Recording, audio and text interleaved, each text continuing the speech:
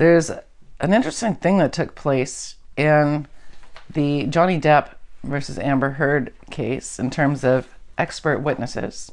Yeah. And also in a Canadian case of the former, well, I guess they're not disbanded, the singer from Headley, which is a fairly big band for Canada. He's currently in a sexual assault trial, and they had an expert called in his case, which is disturbing because we've talked about some junk science being promoted before, and then lo and behold, somebody gets qualified as an expert in this trial. So, but if we look first at the Johnny Depp thing, this is a civil case, different than a criminal case. Yeah, it's like a free-for-all. So in the United States, this is a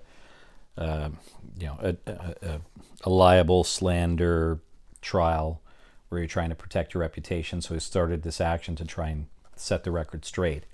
And it's a civil case, so a lot of evidence can be admitted that's not always admissible in a criminal trial. And U.S. rules is sometimes different. So we've been following that. Actually, I've got some interesting stuff to talk about in this, about the end of the trial. But anyways, so this is a libel trial in the United States. And we've spoken about an episode ago about this.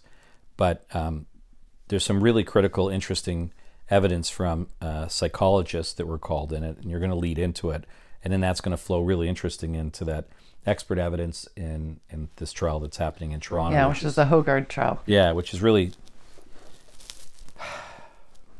Yeah. I'm trying to find another word for troubling. Yeah, intriguing, and I don't want to get in trouble, so... All right.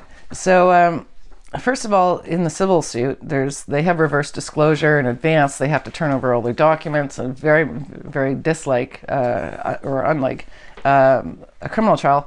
But in this case, Amber Heard had advised them that she was diagnosed with PTSD, which opened her up to Johnny Depp being able to have a therapist analyze her, a forensic psychologist, I think, or clinical psychologist. So they had two competing experts, mental health experts. And let's just explain for a moment so everybody understands. So in civil actions, unlike sometimes in a criminal case, if one of the litigants is alleging that they have suffered particular psychological and emotional harm, and they have evidence from either a forensic psychologist or a clinical psychologist, and forensic will deal mostly with things that are in the criminal nature, so both would apply in this case, and they tender as part of their evidence a report that says they have suffered depression, anxiety, and in this case post-traumatic stress disorder. Once they file that and are relying upon that type of evidence to substantiate their allegation of abuse, then the other side can challenge that. And from what we have read, it looks like that there was an actual examination, an assessment done by Mr. Depp's... Multiple tests done by both experts, yeah. Yeah, but he had the opportunity to have his own psychologist then interview and run multiple assessments using various tools, and then made certain findings. So one of the things I noticed, and I was so intrigued by these experts and what they might say, and this is the first witness that she called that I observed anyway, that I actually did listen to a significant section of her testimony from the very beginning, and Amber Heard's experts started out talking about what victims do or don't do, right? And so this to me always strikes me as strange, that they can talk about what real victims do, but if your defense talking about what a real victim wouldn't do, of course, it's absolutely barred. Right. And this is going to play into some stuff that we talk about later in terms of whether or not the testimony of these experts is valuable. Right. And so the approach is to her expert essentially assumed everything she was saying was true, and then diagnosed her with PTSD based on her having actually been beaten in precisely the way that she described. There was no neutrality in terms of trying to, assess whether or not these allegations were true. She just assumes it to be true. And she spent the first portion of her evidence talking about what people need to understand about trauma and about victims of domestic violence and victims of sexual assault. Right. So blah, blah, blah, blah. Let's just back up a second, because look, there is legitimate trauma that people suffer from abuse, whether you're male or female.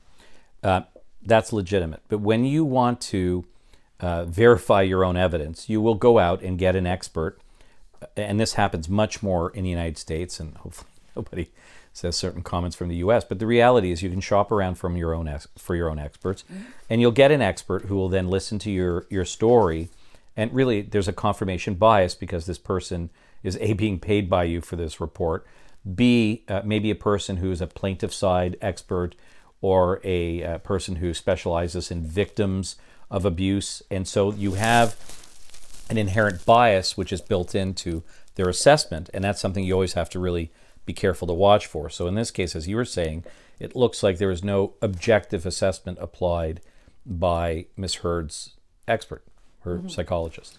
Yeah, she was basically setting up a narrative of you would expect a victim to behave in this way, and Ms. Heard says this thing happened to her, therefore, because she says that happened to her, it happened, and this is my diagnosis. Which is an excellent point that you raised. So one, you start off with an expert saying, here are generalizations that we say are true about how a real victim will behave, and then the information provided by Amber Heard is exactly fitting within that paradigm. Therefore, it must be that the person was abused, or in this case, Ms. Heard. So this is where you have a conflation of two types of bullshit. So it is the soft science about how any victim will behave, and there are realities about how real victims may or may not behave, because people are all different. May or may not is the key. Not will. You can't actually know from the way they reacted whether their allegations are true or not. Right, and that's the fallacy that we get involved in when we have this type of expert evidence play out in trials. Mm-hmm. And you've got a really interesting quote about from a case that we found in Canadian law, which we'll get to as well. Yeah. But in the States, it is increasingly common for them to call experts on trauma. We've seen it in every big case, like the Harvey Weinstein case, the Bill Cosby case. Interestingly, these same experts will then testify on behalf of the defense when it's someone like Jodi Arias, who was convicted of killing her ex-boyfriend out of jealousy. And a lot of times these experts end up with really, really compromising lectures that they've given. So in the Bill Cosby case, and I'm not going to weigh in on Bill Cosby's actual allegations and so on, but that expert compared women to her pug dog, saying, here's a picture of my pug dog lying with its belly up and being vulnerable. Women are vulnerable. And she cuts to a picture of a woman passed out in an alleyway. And my response is, I'm not a pug dog. Don't compare women to your pug dog. It gets a little crazy sometimes in the United States what they do, but again, it's that type of evidence. We won't talk about the chicken just now, okay? No, but the Jodi Arias trial. Yeah. Somebody said that she was a battered woman, and then it came out in the trial that she had also done a lecture saying Snow White was a battered woman. Yeah. I don't know if people are getting this. So there's a lot of crazy stuff that goes on with trials in the United States, but the danger about that is, never mind how it impacts their own criminal justice system and civil claims, it's how it infects us in Canada and the UK and other Commonwealth jurisdictions, where we're trying to have a more objective, unbiased approach to how these trials are run, but it's infecting, it's coming across, and it's insidious, and it's really dangerous. That type of expert evidence can be really dangerous and how it impacts us. So just going back to the trial with Amber Heard and Johnny Depp, I think what's interesting is how the evidence was much more compelling from the expert that Mr. Depp called, and was able to do a battery of assessments and look at the assessment conducted by her own psychologist. And I thought that result and the testimony that came from that was much more compelling and interesting. And why? She was essentially diagnosed as being a woman. Well, Borderline we're personality. Gonna get in trouble for that one. Borderline personality. No, I've said it before. It's a joke, people. They found she had borderline personality disorder. She had what might have in the past been called histrionic, which of course we've now learned a lot more about, not classifying women as just being histrionic all the time. But it is fun to joke about in cases. I mean, this is just so over the top. Her expressions, and this is funny in terms of experts, because apparently now everybody's an expert on body language. And they're bringing in experts on body language and calling it a science, which I find amusing. But you're looking at a trial with two people who are testifying who are both professional actors. And one of the most interesting things that I've seen so far is a claim that a background claim about being forced to break horses, and that her father, Amber Heard's father, used to make her get on wild, unbroken horses and then keep getting back on the horse when she got thrown off. And of course, she has to do something like this to explain why there is massive amounts of evidence that, unlike a victim who's trapped in an abusive relationship, she was extremely aggressive and in fact was responsible for some harm to him. So they had to explain a reason why this was a legitimate defense strategy, like a battered woman syndrome kind of thing. Yeah, but what I found really intriguing, and it was at the early part of the trial, but it's so relevant now when you've had Johnny Depp testify, and now the conclusion of the evidence of Amber Heard, is when you go back to the evidence of the experts, and in particular the psychologist called on the Depp team, where that person had the benefit of the report, so was able to read the report and analyze the assessment, and then conduct a number of assessments, which are legitimate tools to determine personality disorders, and made fairly compelling findings based upon legitimate evidence that was derived from the assessment. And that's compelling. We don't always see that at play. Of course, you don't see that in Canada at all. But because this is on live TV, it's playing like reality TV. But it was a very interesting insight into how sometimes an assessment that's conducted with the person present and being able to ask them questions and apply legitimate, validated, reliable tools to those assessments to determine what really the person may or may not be suffering from. Yeah. And the reason I'm leading up to that, and I just want to talk about the Depp trial just a little bit more, is how we're going to talk about expert evidence here and how it is so f***ing devoid of any assessment of actual people.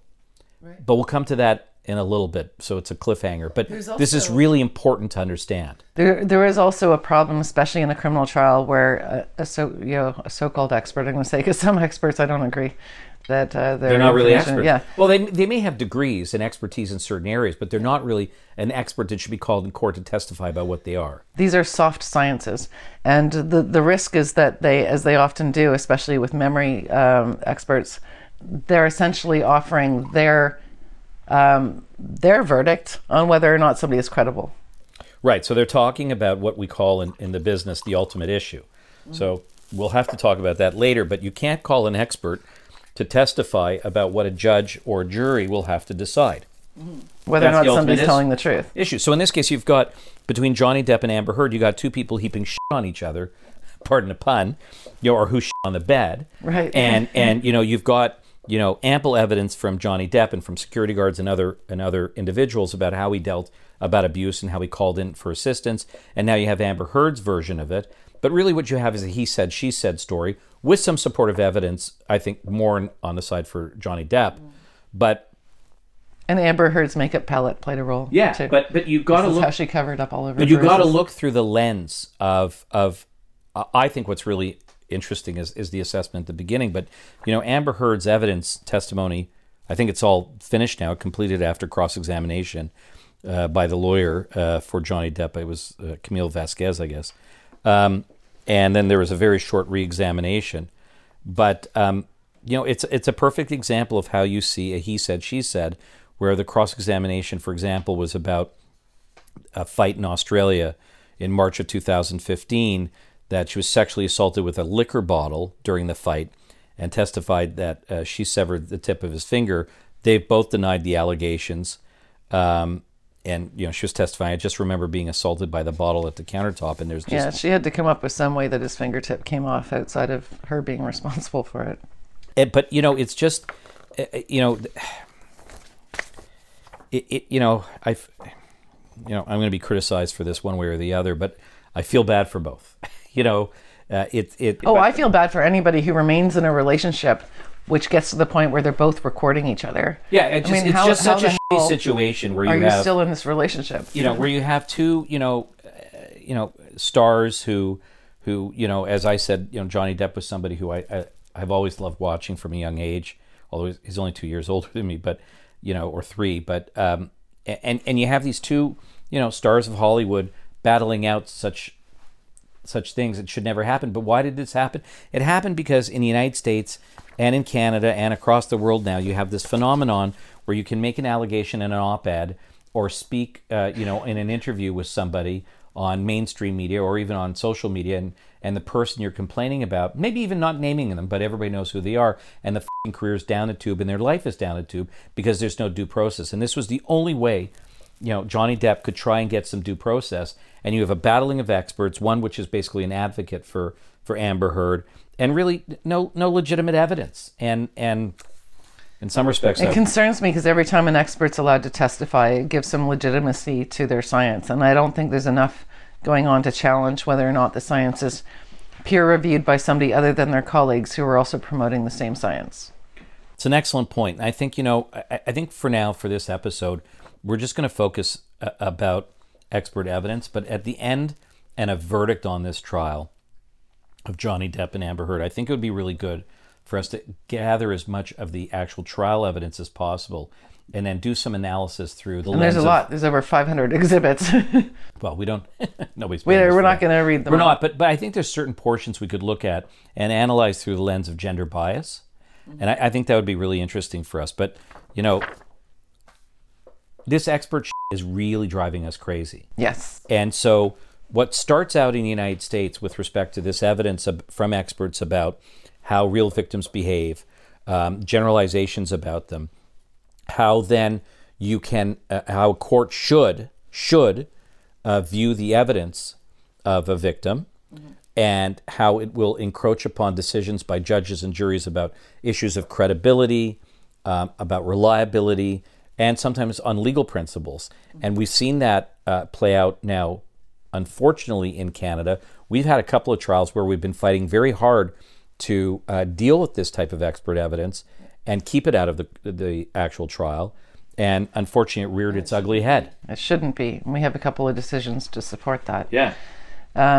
So in the Hogard trial in Canada, the very first witness, before any testimony from complainants was heard, the very first witness called by the Crown was an expert on what's called the neurobiology of trauma. Yeah, so let me just do one thing here. We're going to be very careful because we're not commenting at all on the merits of the trial. We are not going to say anything about credibility or about how this evidence should be viewed in that trial because it's before a jury and it has not been completed. And so we're not making any comments on credibility, reliability, or what a verdict should be. Nothing like that. This is our disclaimer. All that we're going to focus on right now, and I just want to be careful, is this evidence that is not just restricted to this case. We have seen it in other aspects, and we're going to talk about that. Yeah, so I've given my disclaimer, okay? Because it's, and this is science that is being taught to prosecutors, judges, police forces, and it's actually published on the government website, where they say that it's not necessarily the views, the views expressed in this report don't necessarily reflect those of the Department of Justice Canada, yet it's published on their site. Yeah, okay, so this is really, let's start with that for a moment, okay? So I'm going to let you lead with this, but let's take this a little bit slower. So there is a government website where, there's access by Crown attorneys, judges, and this is information, it's called information, provided to judges and Crown attorneys about trials, and in particular about sexual assault trials. And it's somewhat endorsed by the government, even though they say they don't take the same views. They're somewhat endorsing it by publishing it. They're saying they find it credible. That is absolutely an endorsement. We're not saying that judges accept this. We know judges are evaluating it, and I think our experience in cases that we've just defended recently have the right view. But we cannot underscore the importance of discussing this openly and exposing soft science, and the fact that this is on a government website that can influence our criminal justice system, and we want to talk about the merits of it. And so here's a comparison. Canadian government website, the impact of trauma on adult sexual assault victims, 2019. Right. They say it's not necessarily their views, but it's published on their website. Down in the States, United Air Force reviews the same science under a different name and says it is not only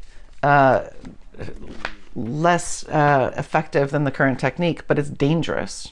and it's based entirely on anecdotal evidence, and there's nothing, and most of the known science actually contradicts what it is they're saying about memory. So okay, so I want you to go into what's on that public site and let you speak about it, but let's just frame this for a moment. So in the trial that we have here in Toronto, we're not naming anybody, but a psychologist was called, and this is nothing new, okay? So it's not particularized to this trial, but it's a psychologist and a purported expert, and there's other experts who've testified to this, and we're going to refer to a specific case, but talks about the neurobiology of trauma, and that how that trauma and how the brain works and how a real victim will encode information, and then how this is used by a trier of fact, meaning a judge or a jury, to assess the evidence of somebody who says they were violated sexually. And encoding information meaning memory. Memory. And Diana is absolutely right that I want to not use the word junk necessarily right now, but we're going to call it soft science, where there is literally no peer-reviewed studies. Neutrally peer-reviewed. Yeah, there isn't, except the one that you referred to in the United States. All of this evidence is from anecdotal information, which is what one of these experts or two of these experts will say from their own practice in treating people who are specifically victims of sexual abuse. And there is no controlled study over time where you would normally have a selection of people who are real victims and in a control group, and you're assessing them and determining in conjunction with the criminal cases or the evidence how they would have behaved, how it impacts upon reliability, how it impacts upon how they reported the incident, maybe how it impacted evidence in trial. That doesn't exist. And a lot of it, the original stuff, they're making adjustments now, was talk about to understand trauma, you need to understand the amygdala in the brain and how the amygdala works in encoding memories and information. And then sometime around the end of 2017, neuroscience suddenly said, oh, the amygdala doesn't work the way we thought it did. So now they said, you know what? You don't need to understand that. Leave it up to the experts. What you need to understand is the fear circuitry, right? Right. So they want to, soft scientists always want to be seen as a real science. And what they've done is they've linked it to, something that's more of a hard science, even though there's so much we don't know about the brain, and they're still going to be trying to sort it out for probably ever. But they've linked it to something that's seen as more of a legitimate hard science.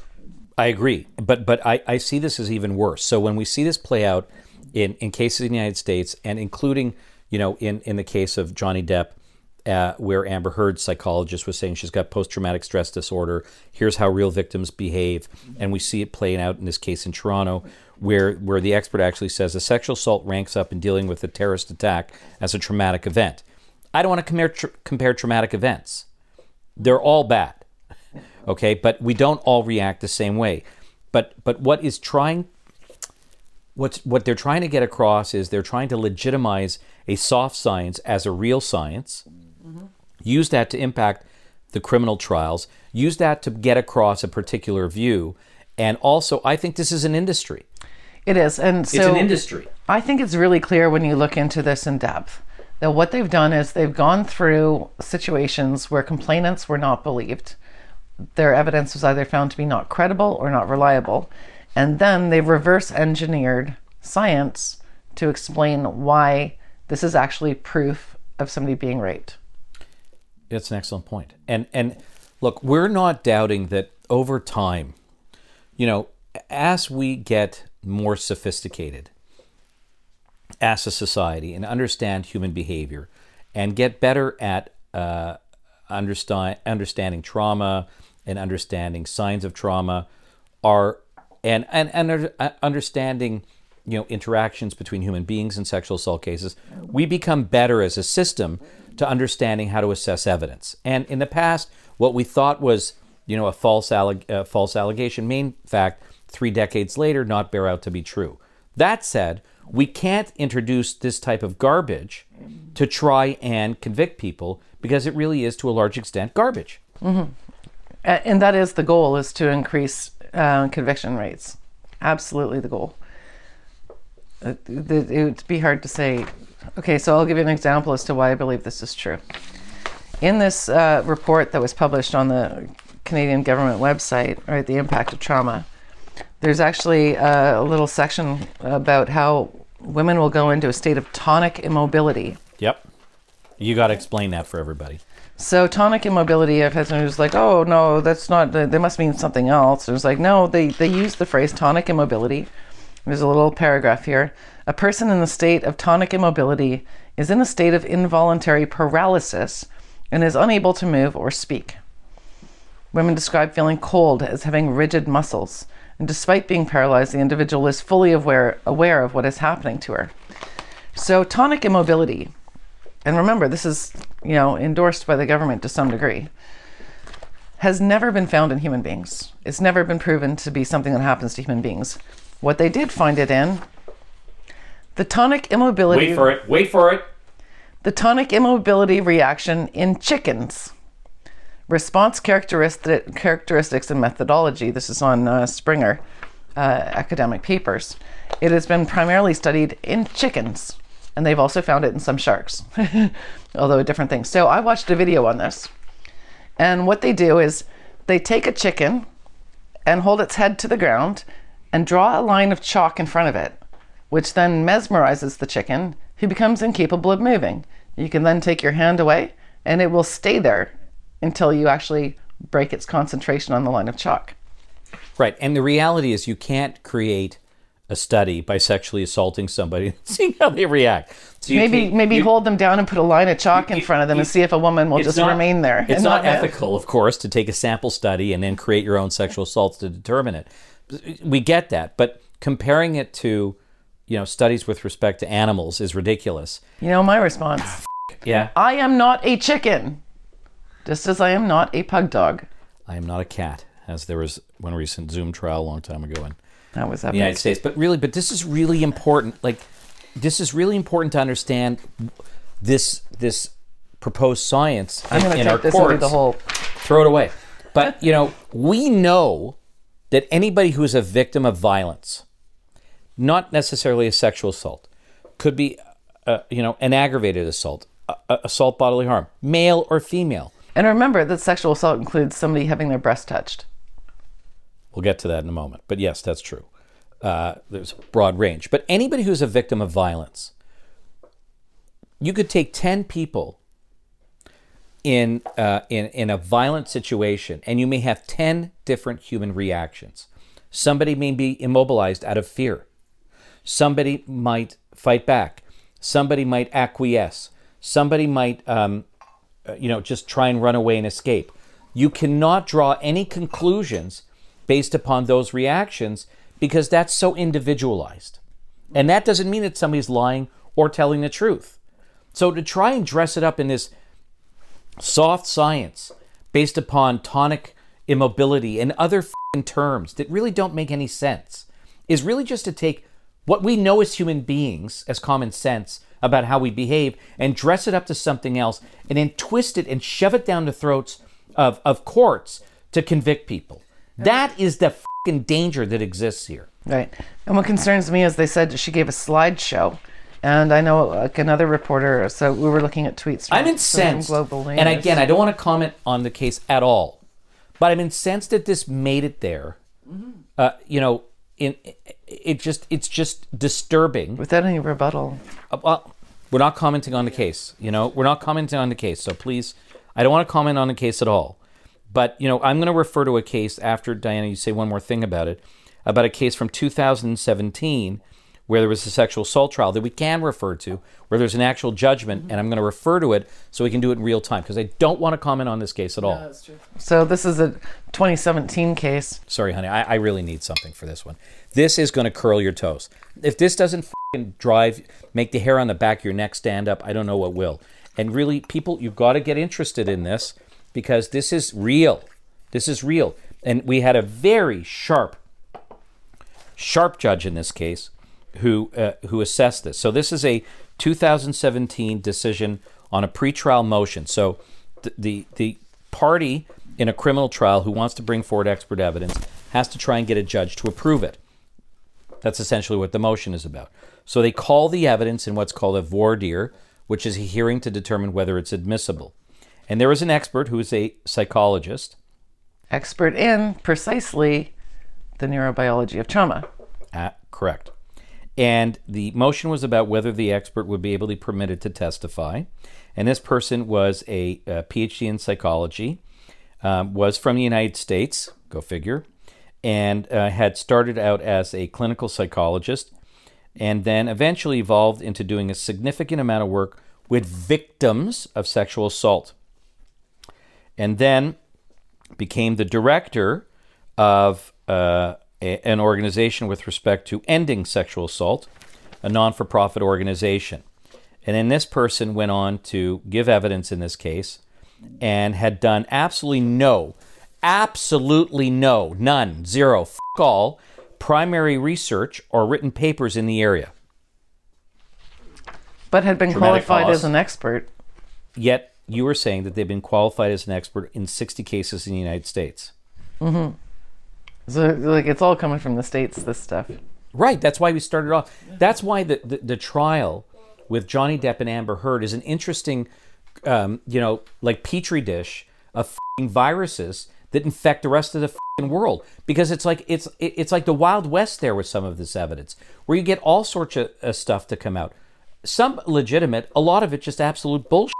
So this person wanted to testify about the neurobiology of trauma, and they give a good description of really, the judge actually summarizes what it is fairly succinctly. So she's going to lead evidence about how the human brain processes traumatic events as opposed to more normal events. In particular, the evidence would show the victims do not remember the details of an assault because the memories of traumatic events are stored in a different part of the brain, the amygdala, from regular events which are stored in the hippocampus, right? And this is a psychologist. Right. So we're not talking... Is this right? That's the question. Is this right? I hope we're not boring anybody. But they're trying to dress up a psychologist who's not a neuroscientist, not a neurologist, not based upon studies actually of the brain and encoding of memories. This is a positive statement. Victims, all victims, do not remember the detail of an assault. Well, no, the reality is that in the majority of situations when something traumatic happens, you get PTSD because it's burned into your brain. But Diana just said something really important, and I really sincerely hope everybody gets this. The evidence was being called by the prosecution to show that victims do not remember the details of an assault because the memories of traumatic events are stored in a different part of the brain, the amygdala, from regular events which are stored in the hippocampus. What f***ing bullshit? I don't care where it's stored. They actually don't know where it's... They don't know! They don't know! I know. They don't know! There's one expert, actually. If they did, they'd cure dementia. They don't know! A great... I was trying to think it was... This is ridiculous! This was in an actual trial. It's not even worth reading. It's ridiculous. Well, no, his findings and why he rejected her evidence are worth reading. No, but the prosecution... Just think about how they tried to do this. Mm-hmm. Like, it's so offensive. It assumes they're a victim at the beginning, which is, The Crown proposed to lead evidence of this expert as to how the human brain processes traumatic events as opposed to normal events. In particular, evidence that would show that victims do not remember the details of an assault because the memories of traumatic events are stored in a different part of the brain. Mm-hmm. Like, in essence, so you can't cross-examine somebody who's a complainant in a sexual assault case about inconsistencies or details about what happened because they can't store them because of the trauma. Can you imagine? It's worse. Inconsistencies are proof of rape. Listen, say it again. This is what they say. Slowly. They claim that all the things that would normally undermine either the credibility or reliability of evidence, inconsistencies, which are the core of cross-examination, doesn't matter because the more inconsistent they are, the more it's proof that they were traumatized. Can you just imagine? This is happening in prosecutions of sexual assault cases, okay? But can you imagine how this would impact every other area of prosecutions? Like an eyewitness in a homicide case. Mm-hmm. Like, witnesses in a terrorist act. Let's say, we had horrible mass casualty events here, one of them which went to trial, and you have witnesses testifying as to what they saw. Can you imagine if this testified about it and said, you know what, all these witnesses who are testifying, just let me do this. Yeah. All these witnesses who are testifying about witnessing this horrible attack in Toronto, you know what, they may not be able to be accurately giving you evidence because they're not able to encode it or keep it in their memory. And then, you know, maybe a juror or a judge would go, well, isn't that a problem for reliability? Mm-hmm. Like, how can I convict this guy if these witnesses never could really recount what they saw? Because they can't. Just, can you imagine the impact of it? So they're trying to sell you shit in this type of a case. Only sexual assault cases, but not with a really pretty package, though. Oh, but not have it infect any other area of criminal law. Please understand the seriousness of it. It's an absolute joke. Yeah. And so there's a great little bit on why they didn't accept her opinion. For one, she couldn't testify whether or not these inconsistencies and all this other thing would be consistent or inconsistent. Like, it's like it couldn't tell you one way or the other whether or not it can't tell you anything about the veracity of the evidence, because they may react this way, but not everybody would react this way. Yeah, so let me get to the meat of this just for a moment, and that you're right on point. There's a few things. One, the evidence was not really. The evidence had a number of issues with it, and this is really important. And I hope we're not boring anybody, but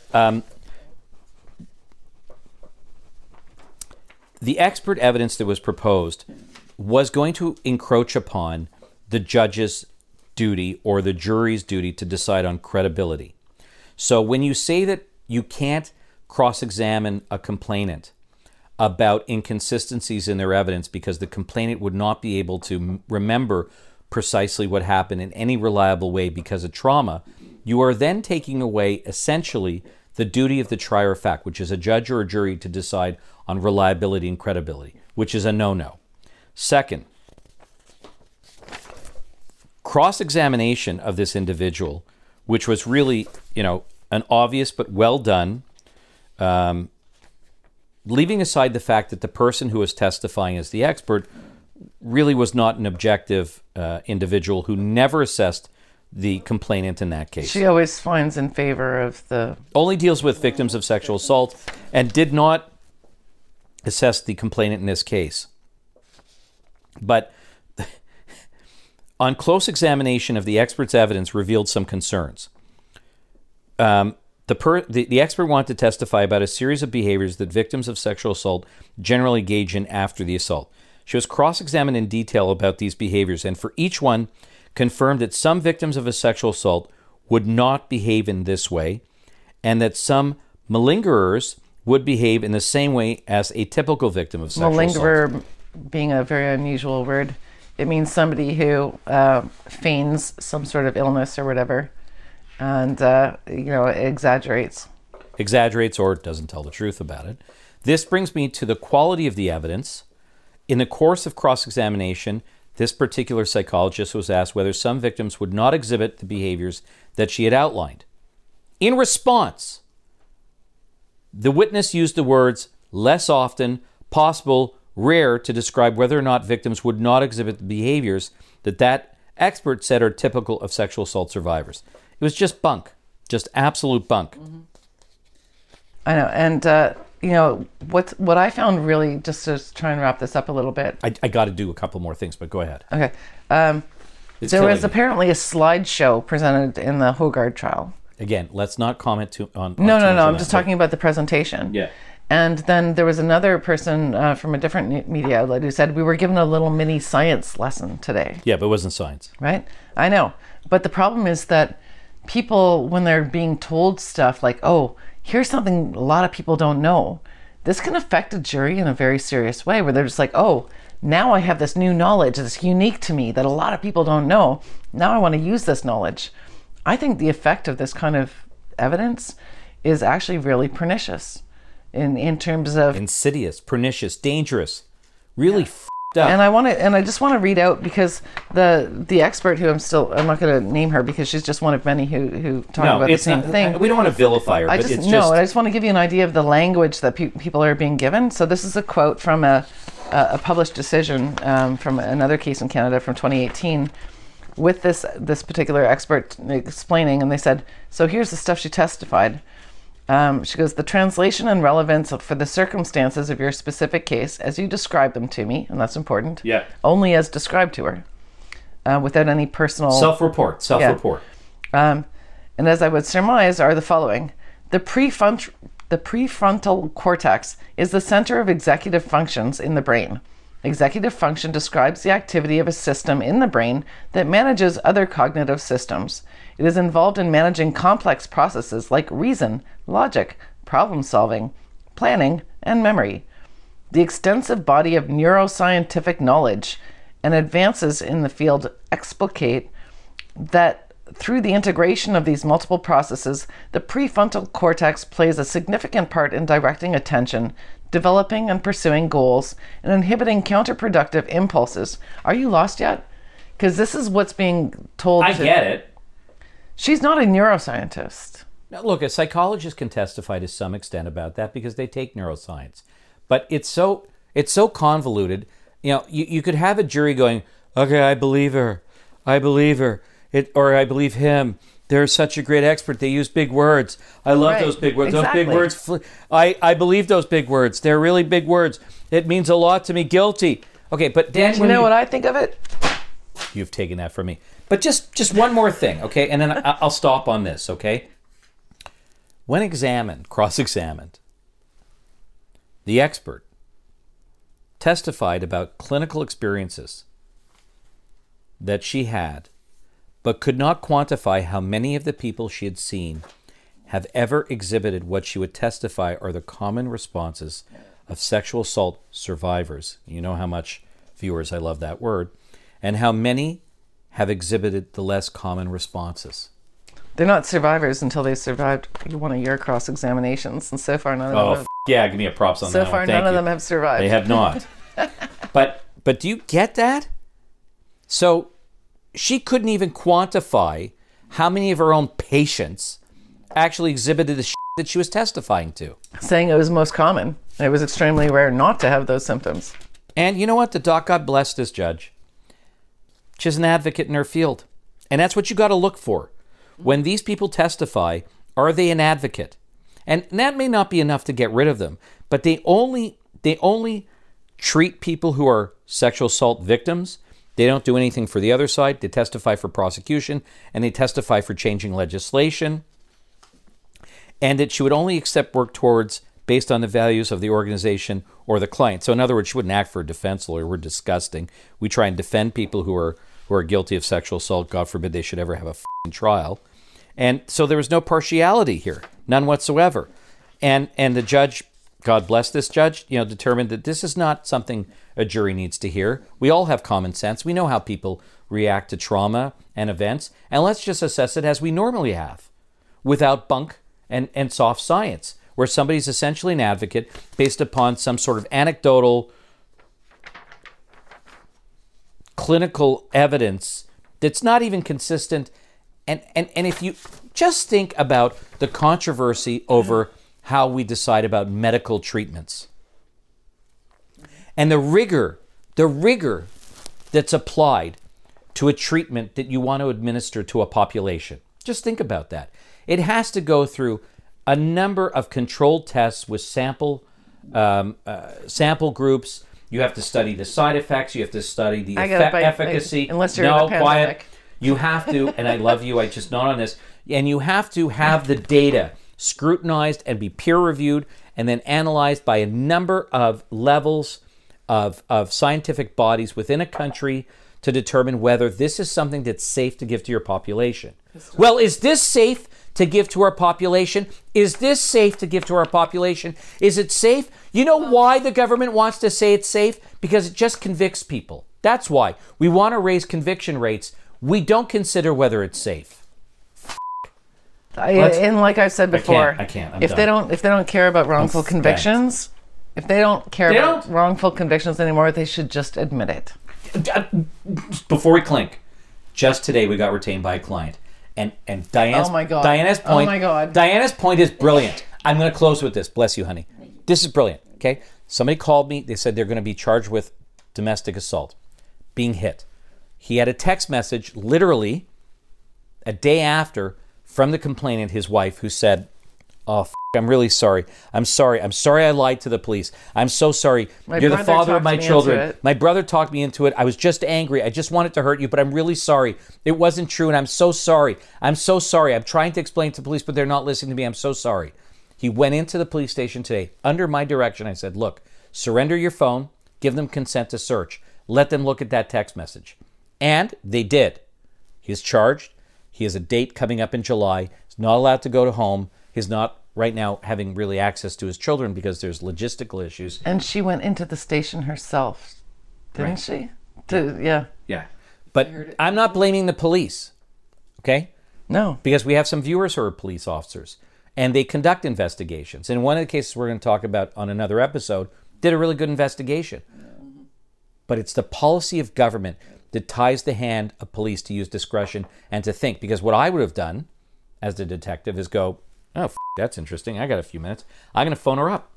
I'm going to try and find her." So what does that tell you when we're talking about this type of bullshit evidence, expert evidence? What it's telling you is that the government policies want to create higher convictions for political reasons. Now I can clink. Oh, and just watch as you have leadership debates now, as you have politicians who stand up in Parliament and say things about tough on crime policies, because some carjacking or some other shit that goes on, and they want to create new legislation to create harsher policies and harsher legislation when there are wrongful convictions, wrongful charges, and this type of bullshit that goes on in the court system.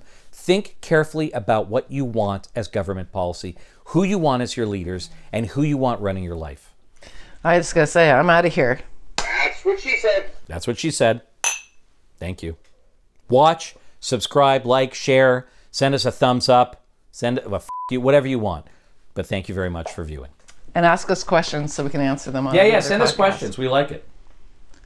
Which we'll, I guess, put the email thing that they can send questions to. Or Absolutely. leave questions in the comment section. Okay, we're done. Thank you.